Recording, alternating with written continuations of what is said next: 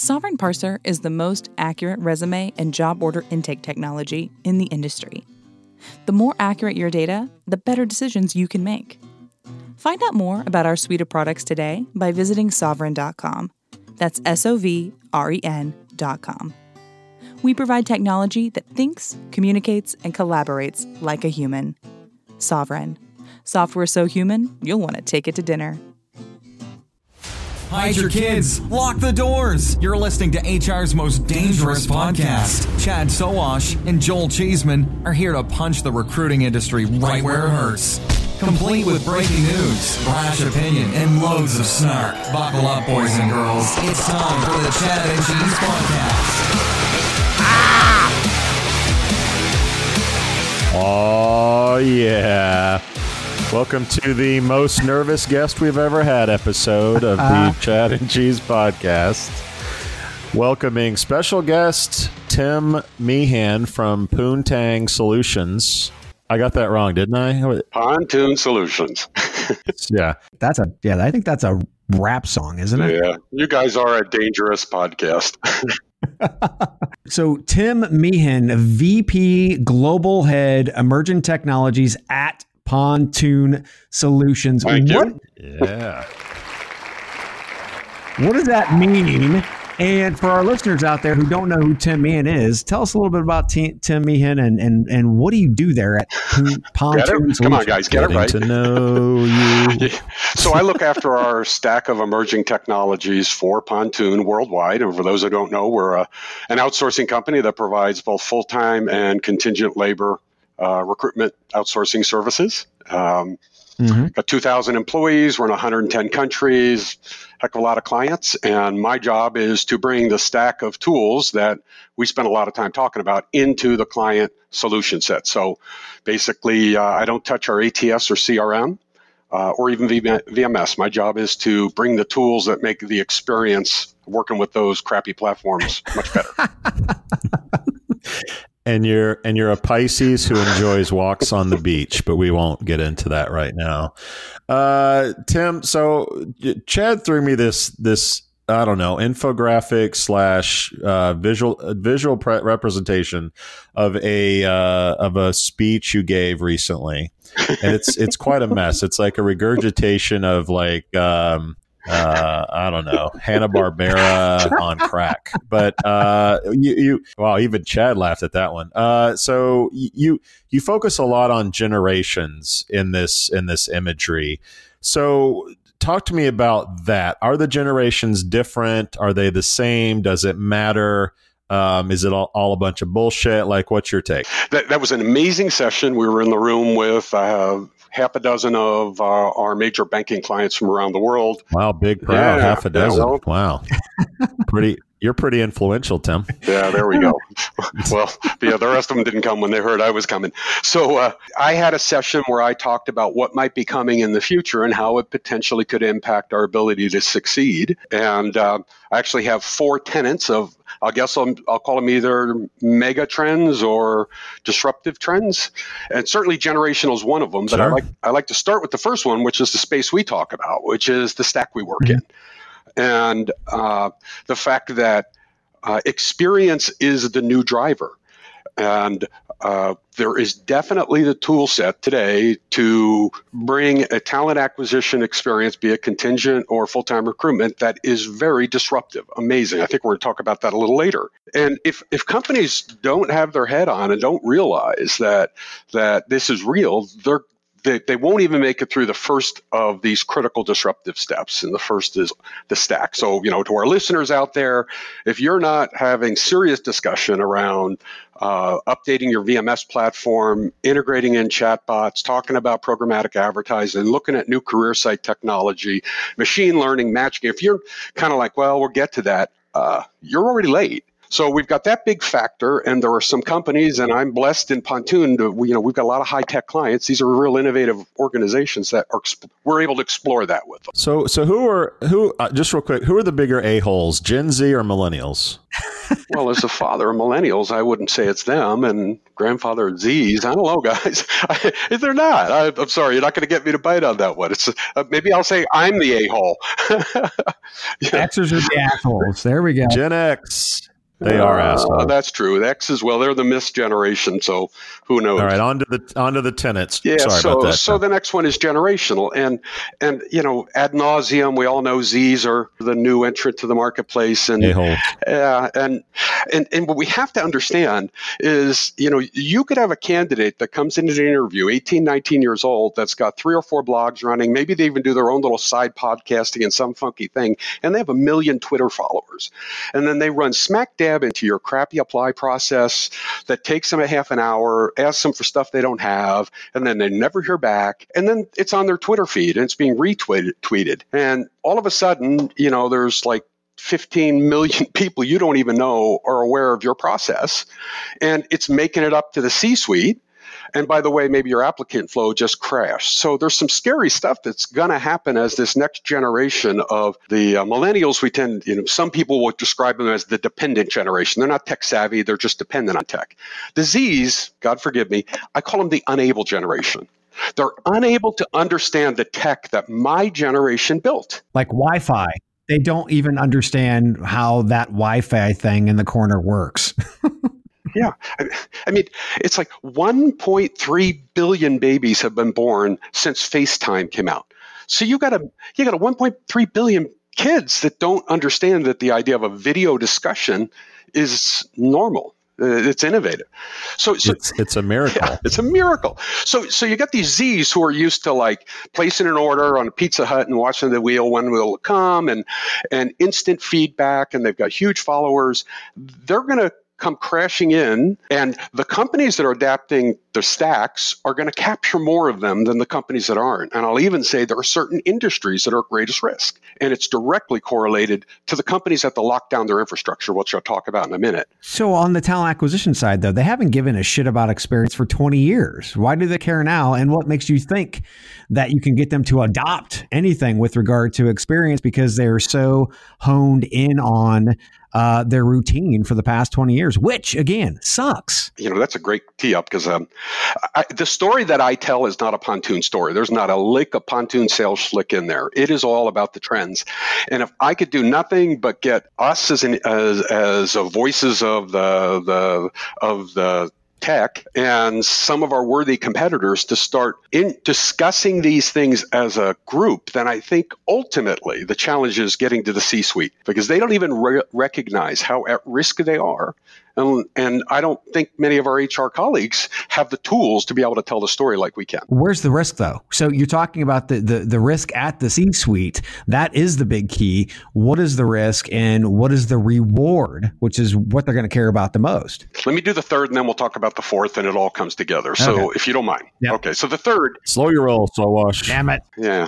So the third disruptor is blockchain. And please don't ask me anything detailed about blockchain. I'm not an IT guy, but I can see, that's not me. I can see disruption coming. And imagine a world where in the future, you and I, we all own our background check, our drug screen, and all our employment information. And it is as we can manage it ourselves, just like we do our banking account. I can't go in and change my bank balance, but I can sure go in and look at it. And there will be tech coming out that will enable us to control our data privacy and all of our information. And the providers of that certification of this service will be able to have contracts with large employers and small.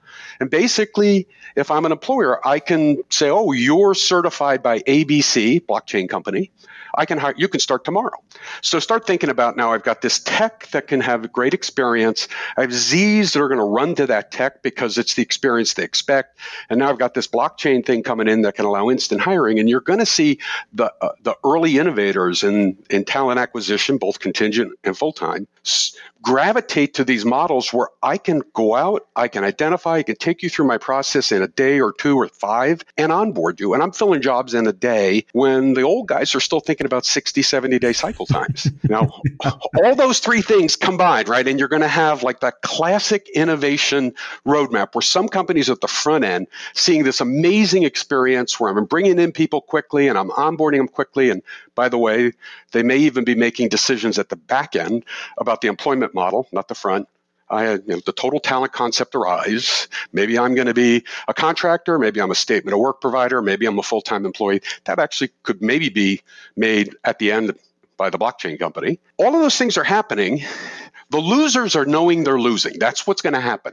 I don't understand why my applicant flow and all my ratios suck. What's going on? And then the C-suite is going, I don't understand. And you know what HR is going to say? I couldn't get data privacy and data security in our infrastructure group to approve me open up our ecosystem. So I wasn't able to introduce all this amazing tech because you were too concerned about breaches and security, and you didn't hear the message that I wasn't able to connect to the talent when it mattered, and I couldn't get the funding that I needed to be able to change how we did business. And as a result, my system died. And now I've got a big problem. And what do we do? And I fear that in some industries that are really locking down their infrastructure, for instance, say big manufacturing companies that are running their ATS on the same system that they build their cars on, the same underlying, right? Mm-hmm. Locking that crap down, right? Yeah. Those guys won't realize until it's too late. Financial industries, potentially. So you gotta, it could be, there was that saying about, the war for talent, talent won. Mm-hmm. Woo! This is more like the war for attention. I don't want to wait until I'm showing you 3 or 4 or 5 years of trends of failure before I say, well, ultimately the issue was something that we were aware of 10 years ago. And we just weren't quite able to articulate JavaScript and pixels and cookies and APIs and how they all interfeed. And I didn't have the people on my team to be able to explain that this isn't really a risk. So that's what I'm seeing. I think it's an interesting time in our industry. And that was my disruption story. Yeah. Cats and dogs living together. So you see a system collapse. That's what it sounds like. For things to change inside an organization, a system is going to have to collapse for the C-suite to actually take notice. I hope not. I think, so those of you who are listening, in talent acquisition or in procurement, if you're managing contingent labor programs, how closely aligned are you to the individuals in your data security, data privacy, and IT infrastructure? Can you sit in the room with them and have a conversation about the core vendors you need and what the APIs are required and what an XML feed might be and how this would all integrate? Can you have that conversation? If you can't, that's the challenge, because some of the clients I'm talking to, man, they get it big time. And it's really kind of cool. And there are answers. From my perspective, this seems ripe for the gig economy. Am I wrong here? Like, it sounds like the world that you see sort of unfolding is companies suck. I'm going to get on this platform for work. I'm going to work when I want to work, for whom I want to work, get paid what I'm worth. And that's the future. Like, are people even going to work full time for companies? I have to believe that's always going to be the case. I mean, there's always going to be a freelance element to the marketplace. That's just classic economic theory. It makes sense to have flexibility and scalability and specialization and whatnot. But, at the same time, companies need stability in their workforce. And okay, so let's take 1,000 Gen Zs. Okay, let's fast forward 10 years. How many of them are sort of giggers? How many of them are full-time employees? Well, you probably read the same stuff I do. If you believe it, they're saying 40% today is gig. I don't read as much on that trend, so that may be an older statistic, but it's probably going to go up. Yeah, you've also got the side hustle, right? Like, you've got my full-time gig and my side hustle. Joel, the thing that's relevant here is if I'm a company and I have the ability to go out and recruit talent of any workforce category, be it full-time or gig or statement of work, and my tech can do that. And by the way, this thing we're talking about later, in one country it's contractors, in another country it's an employee, identical tech. If I have the ability to do that and I can onboard you instantly, the whole concept of gig might start to change. I don't know. It might be more fluid and less compartmentalized. We're all in a gig, for gosh sake, especially in America, right? There's no Well, working with Chad, I'm in hell, but that's a different topic. It's a different kind of gig, and that's fine. Back to the risk versus reward statement. What I'm hearing is hopefully we don't get to a system collapse. Although talent acquisition and HR really they haven't been able to articulate a business reasoning on how it will impact the organization's bottom line at the end of the day. Because that's what the C-suite's really caring about. Is that what I'm hearing? Oh, yeah, yeah. Well, and just imagine, you don't want to be the CEO who wakes up in the morning and finds out you've had a breach of 500 million people in your system, right? I mean, that's career limiting type of stuff. It's bad. And so that stuff and the people who are responsible for shutting the breaches down have the rear. The challenge is we need the rear too to say, yeah, but if you'll give me the investments, the resources, I won't increase risk, but I will better prepare us for the future. So what's the difference between experience and process? I mean, we're talking about whether it's RPO, RXO, whatever acronym we throw together, experience is part of the process. So above and beyond the process, what does experience actually bring that's different to this conversation? Wow. Okay. So now you guys are going to really get me into one of my philosophicals here, but so I think experience is probably the world's oldest cloud sourcing technology. Because if you think about it, I make a case that technology does not disrupt. Experience disrupts. I don't give a crap what your tool does. It's how it impacts me. So each one of us every day goes through our life experiencing things. And we make in our own individual decisions at that moment of time, a decision about was the time I invested, because it's all fixed for all of us, worth the experience you returned. And what's funny is when you have disruptors, they somehow or other, the hundreds of millions of us who have that experience individually decide this is good, and we adopt. And if enough of us have that experience, it disrupts. And so ultimately, it's like experience is a feeling. It's emotive. And so I'm not trying to bring tech. I'm trying to connect with people. And each one of those little steps along the way make them say, this time I've invested was worth it. It's commercial time. Sovren is known for providing the world's best and most accurate parsing products.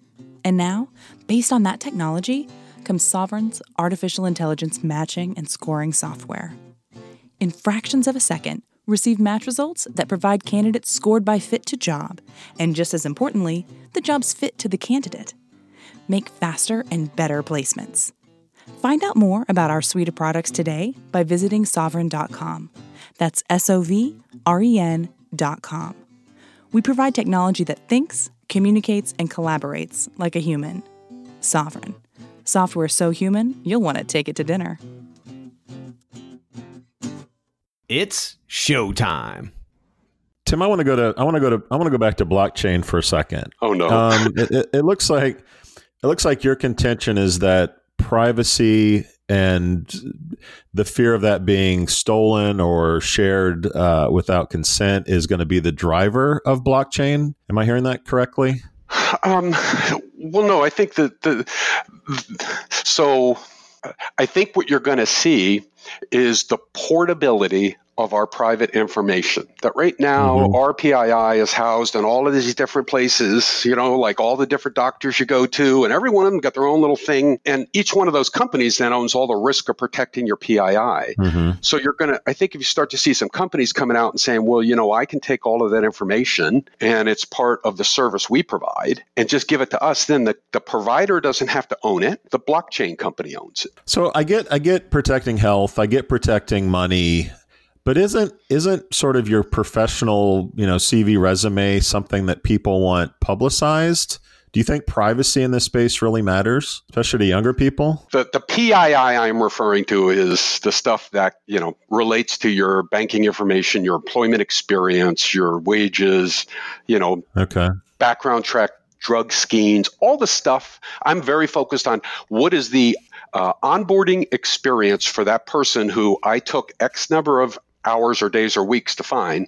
How long does it take you to bring them through all those hurdles of go to the background check company, now go to drug screen, and I need 3 references, and I need to know what your work history was and what your salary was. Well, if I have all of that in some system with probably a lot of other stuff that you can't see, then it's going to make that experience a lot quicker. And the companies that I'm seeing... Portability of that data. Yeah. And the companies that I'm hearing about, it's interesting. What they're doing is they're trying to approach the world's largest employers. And basically, if you could get the 100 biggest employers in the world to do this and some of their models are, give me your data for free, then you could drive adoption that way. That could be something really interesting. So an example could be like, hey, I've already passed a background check, or here's my background check in the blockchain. I don't have to go through that process. That's right. And it gets me hired more quickly. Yeah. And so if, one example, and I can tell you, like in the staffing industry, if somebody's a temp working for staffing company A, and they go through the identical process, and then 4 months later, they're working for another agency, that second agency is just covering a cost that they don't need to if they just had access to the information from the first agency, and then it could flip the next time. So it really is kind of on a grand scale. If you can drive the adoption across large employers, then you all start benefiting from the shareability of that information. It's validation in a ledger system. I'm going to get away from blockchain. So back to experience real quick. And I know blockchain is a part of this experience because, again, if you have a validated profile and or background in a ledger system, then everything just squeaks through because you have all the boxes checked. But when you start talking about experience and providing an exceptional experience, that means different things to different people. Some companies believe they have an exceptional experience right now, which is a 20-minute application on their website. How do you define exceptional experience, and how do you guys currently get people to that experience today? Because talking about it's one thing, visionary bullshit is all something entirely different. But the actual feet on the ground, the execution of that means something. What is that? What does that mean? Yeah. So, well, first, although we're all in the recruitment industry, talent acquisition industry, I would suggest that the experience should not be the same for all of the people and all of the companies that have a hiring need. But ultimately, it's measured by the value of the person who goes through it. So can we create an experience like our Recruiterless RXO that delivers the value to that candidate for the work they're going to do? And maybe that's not the right model for a different kind of hiring environment that isn't 20,000 hires in 5 weeks, and you're going to, and your job is going to last 3 months or something. If I'm going to hire high-end automotive design engineers, maybe I need a different kind of experience for that candidate. So it may be a little slower. I might put a human in the middle to create the human touch, and then drive automation around that human so that my recruiter, who is building the relationship with the hiring manager and with the candidate, is completely engaged with them and having discussions. It's very human feeling. The candidate will be like, this is great. I mean, I'm getting text messages from my recruiter giving me status updates. It was so easy to do the interview. Oh my God, my mom got sick. I had to reschedule. I had just got in there and logged in and was able to reschedule the interview with the hiring manager. And they sent a note saying no problem. And hey, later on, just before they're going to offer me a job, they sent me this awesome video that told me all about the benefits of the company. And I didn't realize it. It's not just salary. This company's amazing. I get this and this and this beyond. I didn't realize that. So it's a two-way interface, three-way actually, if you think about the hiring manager in the equation, and you want to drive it, I think, based upon supply demand of talent maybe is a big factor,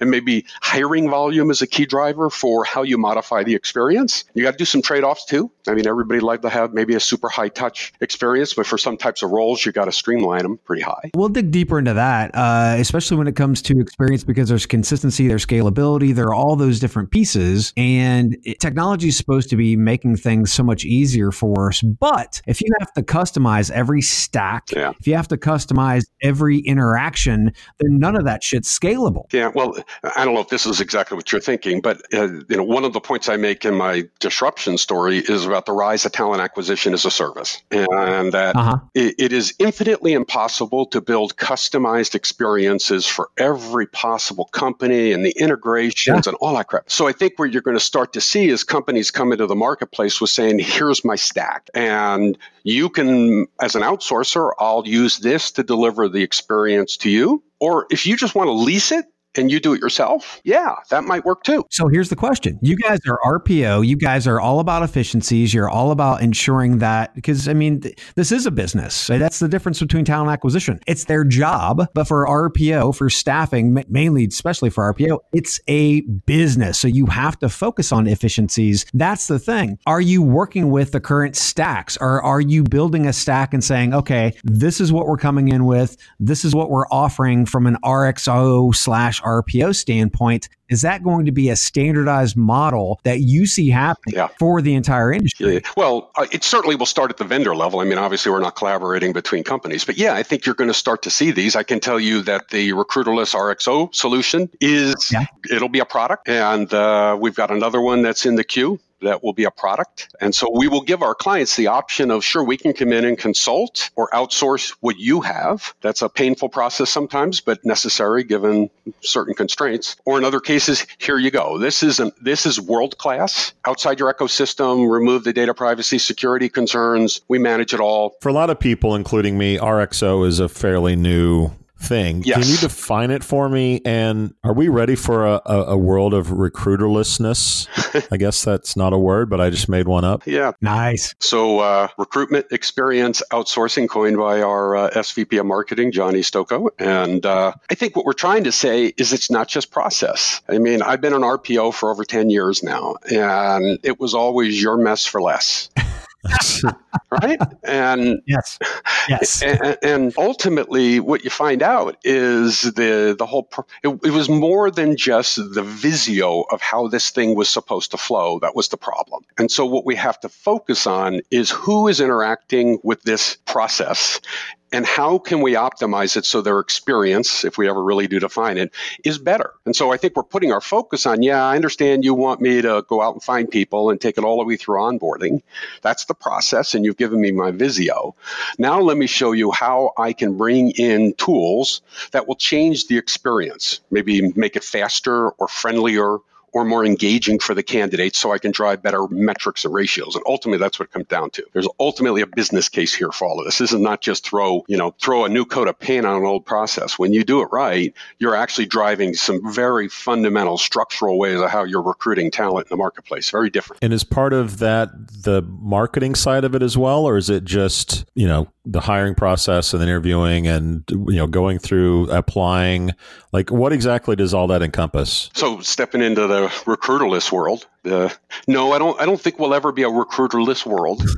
My passion is around making the recruiting experience as a recruiter in that industry. And I was born on a desk, delightful. And the things that I hated were, unanswered phone calls, people not returning me back, no show interviews, no feedback from the hiring manager, filling out forms, completing documents. And, the things I loved was meeting somebody who I felt passionate about, like, oh my gosh, I would just love to see you go to work at this client of mine. And then almost doing the mini marriage. It was so satisfying. I mean, I would go home at night and, my kids didn't say I was a recruiter. They would say, my daddy helps people find jobs. But it mattered. I mean, it was important work. And I think sometimes we've lost sight of the fact that, we're trying to put people to work. And so the recruiterless piece, I think what we've designed is a better experience. Guys, I know it's not perfect.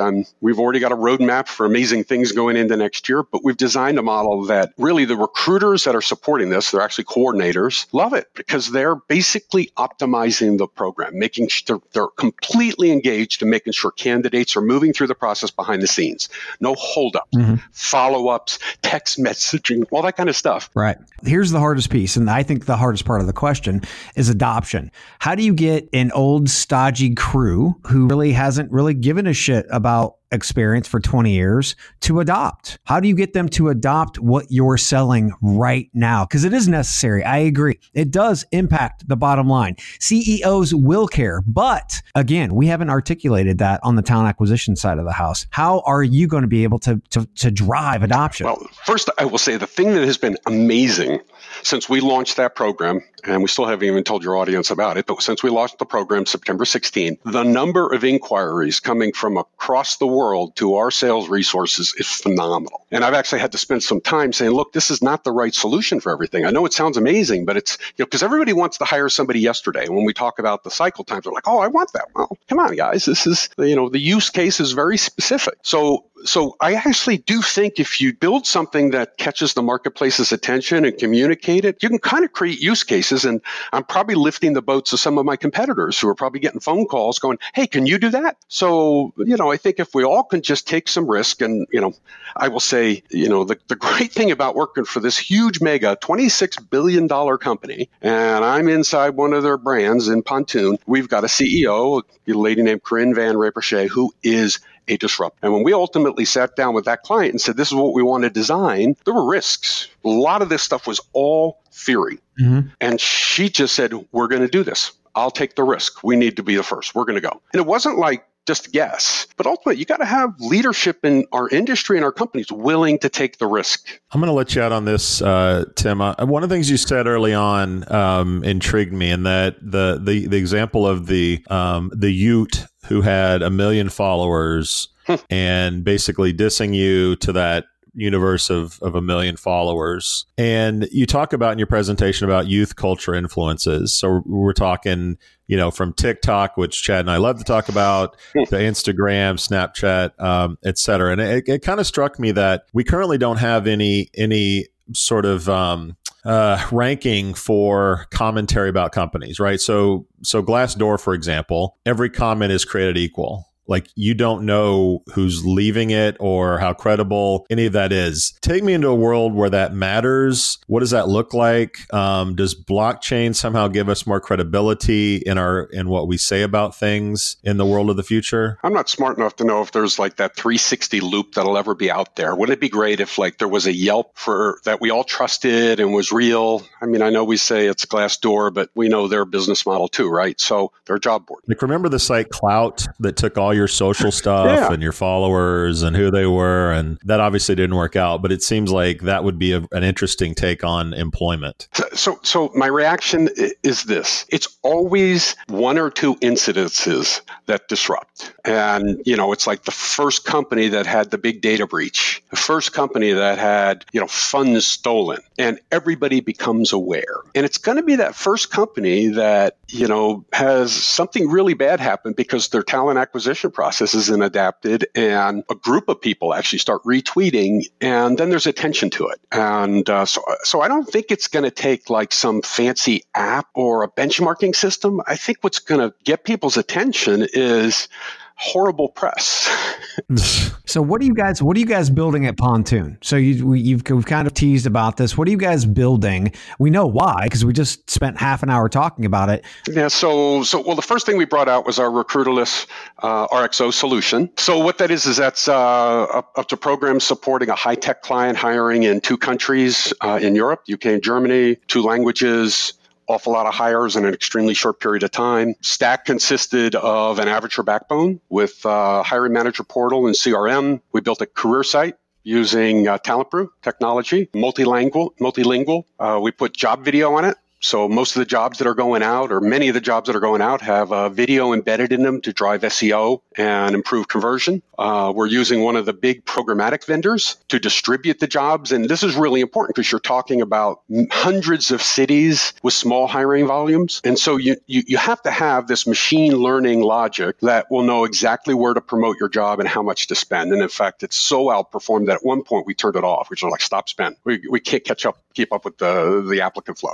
We had a bot apply. A bot has its own logic in it, so it's doing the logic to say they meet the qualifications or not, integrated into a digital interview. So candidates complete their interview, and yes, contrary to all the grief I got, it does work in Germany. Okay. All right. And the funny thing is, this kind of role, a lot of Europeans, not Germans, Eastern Europeans, but Europeans in Germany do this work. Not a problem. We've had some funny ones where we do look at them and go, what is this dude thinking? But for the most part, it works great. Awesome conversion rates. It goes back into Avature where the hiring managers can make their decisions, and all driven by Power BI analytics. So like literally real-time data on all of the metrics. And what's cool about it is there are no recruiters. There are coordinators and a program leader, but what they're doing is they're living inside the primarily in the programmatic and then in our BI to look at the ratios. And we know how many clicks does it take to get a view, how many views to get a visit, how many visits to get an apply, how many applies to get an interview to spend. Every one of those ratios was benchmarked out in advance. We knew what we needed for the model to make the math work for us and the client, and it's performing, actually outperforming. So, it's got tweaks. I mean, I still got glitchy stuff coming up all the time, but we've already started to roadmap out some,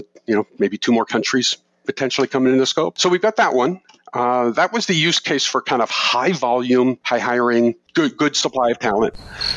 All right, I'm boring you. Sorry, guys. And then the next one, yeah, there we go. Cricket's fine. The next one is the opposite. So we're working right now on something I affectionately call HANA. That's just the internal name, but it is a recruiter-centric model where we'll fully enable that recruiter to do their job while providing all the automation around them so that they can do it in an excellent sort of way. And that's the primary focus right now. Tim, thanks for joining us today.